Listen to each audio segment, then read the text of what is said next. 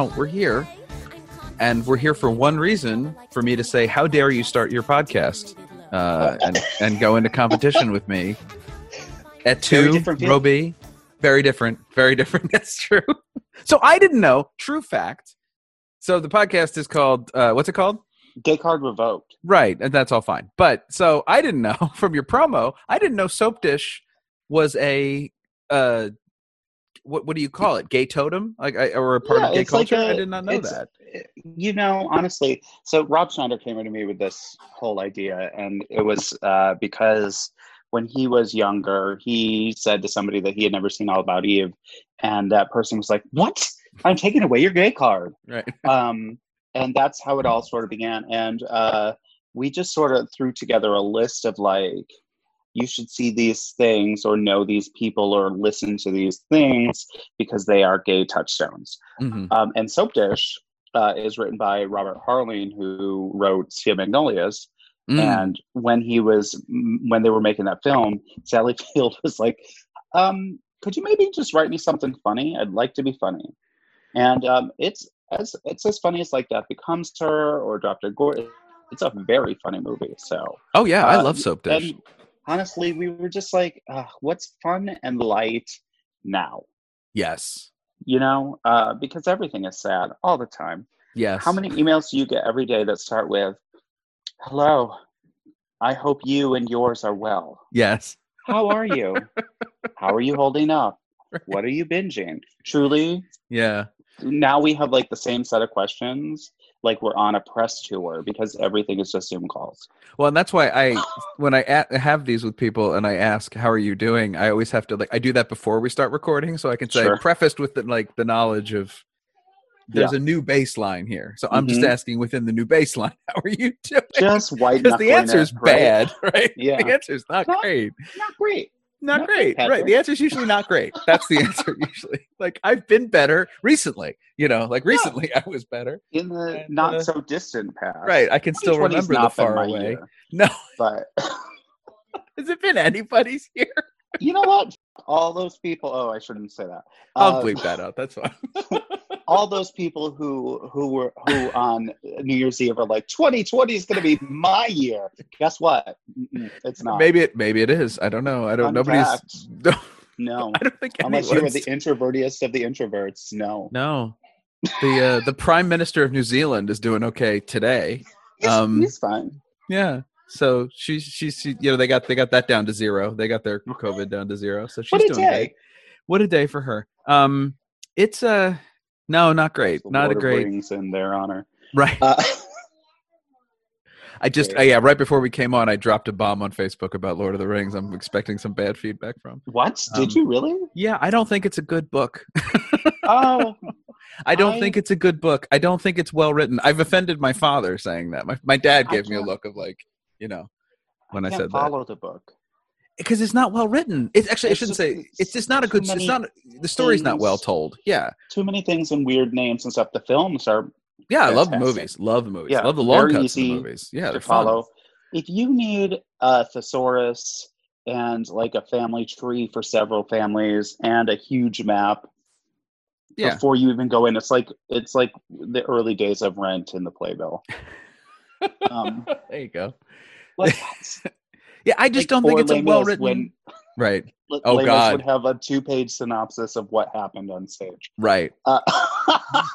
Did they start that to try to avoid writing the opening that they wrote? Because the French one opens with "At the End of the Day" because everybody knew who Jean Valjean was.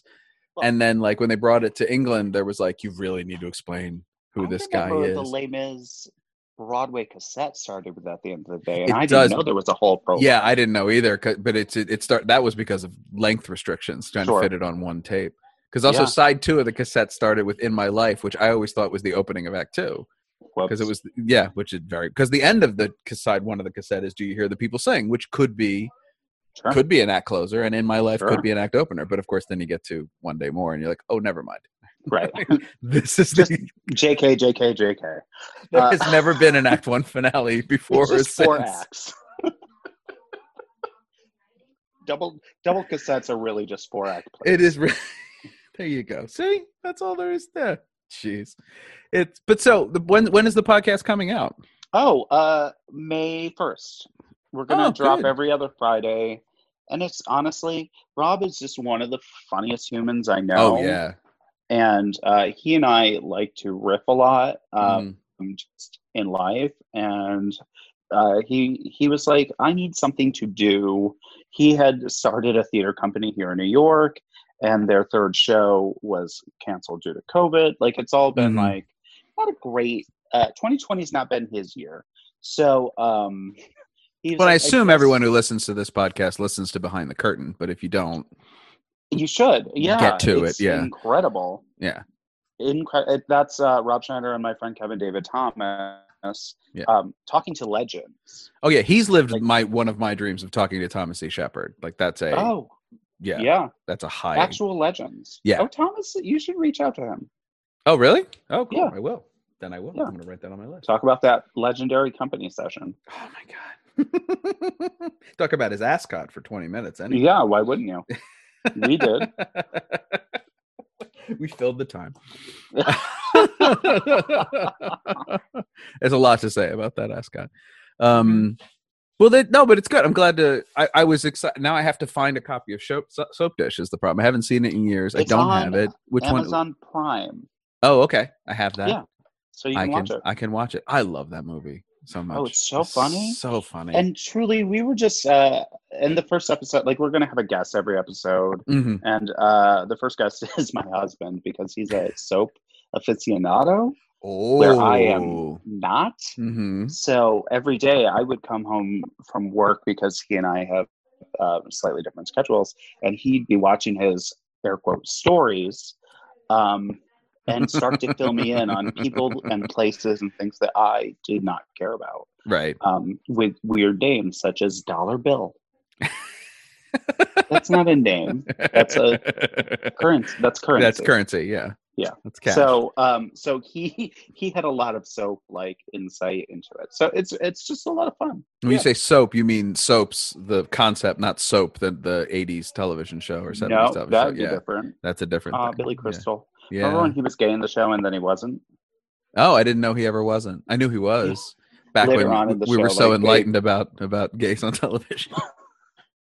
So very enlightened. Oh, so very enlightened. Well, and that's I'll be interested to hear your guys' conversation because, of course, Soap Dish does have some of its own interestingly problematic things that it does late in the film. Yeah. But that are very in tune with what it is parodying. Yes, but also of its time. And of its time, very of its time. I really, Soap Dish was a movie that I loved when I was in junior high school because it was hilarious. And then later when I started to become a writer, I became very impressed with the way that movie's put together, construction wise, and the payoff to everything at the end is just, it's brilliant. It's beyond brilliant. It stays true to itself. It's still funny, and it still fulfills all the parody requirements that it set up for itself. Yeah. You can't, and it does it with pathos. You're just like, oh, how do you do that? And we chose that movie just because Rob and I were at dinner on the Upper West Side one night, and the very adorable twink waiter had seen my random Tuesday shows, R.I.P. 410, and was like very enthusiastically talking to me about it. And I turned to Rob and I just said, am I having a Soap Dish moment right now? Am I in the mall in Paramus? Right, in Paramus. Yeah. And the sweet twink just looked at both of us very blankly because he had never seen Soap Dish. And we were off. Yeah. Well, and Soap Dish, unlike All About Eve, which was, I mean, obviously a huge hit and won all those Oscars and is a movie that's on, classic movies and stuff, is like Soap Dish was on cable kind of constantly when I was in high school and college. A lot of TBS, a lot of Comedy Central. And then it kind of like dipped away.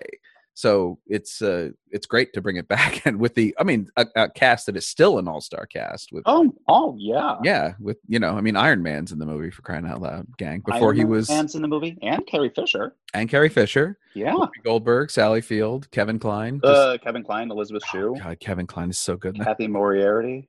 Oh right, Elizabeth Shue. I forgot she was. Oh man, right. That's a great Come movie. on, solid motion picture. Gary Marshall. Well, of course. Being cheap. Yep.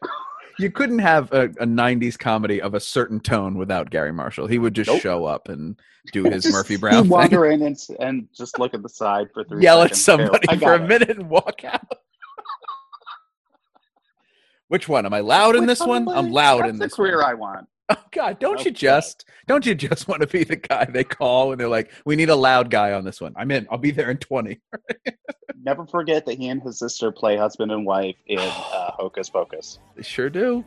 It's not creepy at all. No, not at all. Oh, God. Oh, man. There's chills a little bit on that one. God bless Gary Marshall. I like to leave people with chills.